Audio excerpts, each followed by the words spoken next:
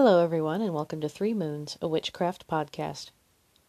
I wanted to start this second episode by providing some more practical information on mugwort, since I mostly just went grrr, you're doing it wrong in the first episode. Mugwort is native to temperate Europe, Asia, and northern Africa, and has been naturalized across much of North America, where in many areas it's considered to be invasive. Common mugwort is an herbaceous perennial with an extensive rhizome system, which means that it propagates not primarily by seed like many other herbs, but by a chunky underground root system, which kind of makes it really difficult to remove. It counts as one of the 9 sacred herbs given to the world by Odin, and is most often used in consecration, protection, divination, and dream enhancement workings. It was commonly used in beer before hops became the standard, and was placed in European gardens during the Middle Ages to repel insects. It definitely counts as a plant worth forming a relationship with. I also wanted to offer information on 3 theistic, religious type terms, and how they tend to present out in the wild, so to speak, at least under my observation.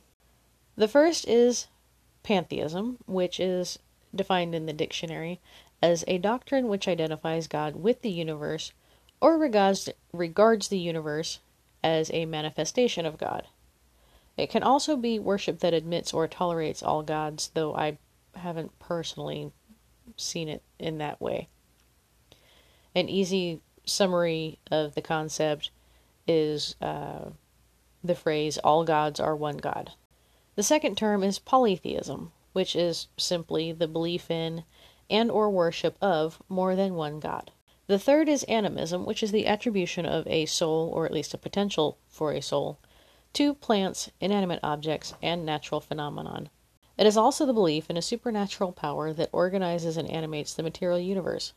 Many theistic terms seem to have heavy overlaps because language tends to be imprecise.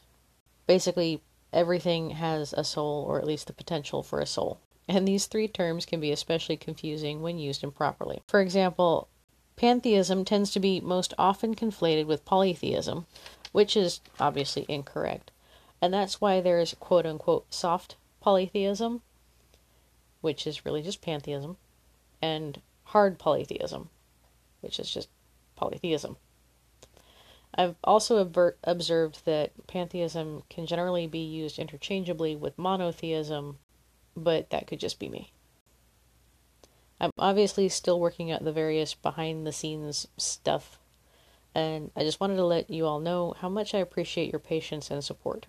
So far, the dark and full moon posting schedule seems to be working out decently, especially since it was a total accident on my part. At any rate, I'll stick to it, and hopefully start offering longer and more interesting episodes. Thank you so much for listening. Until next time, keep living deliciously.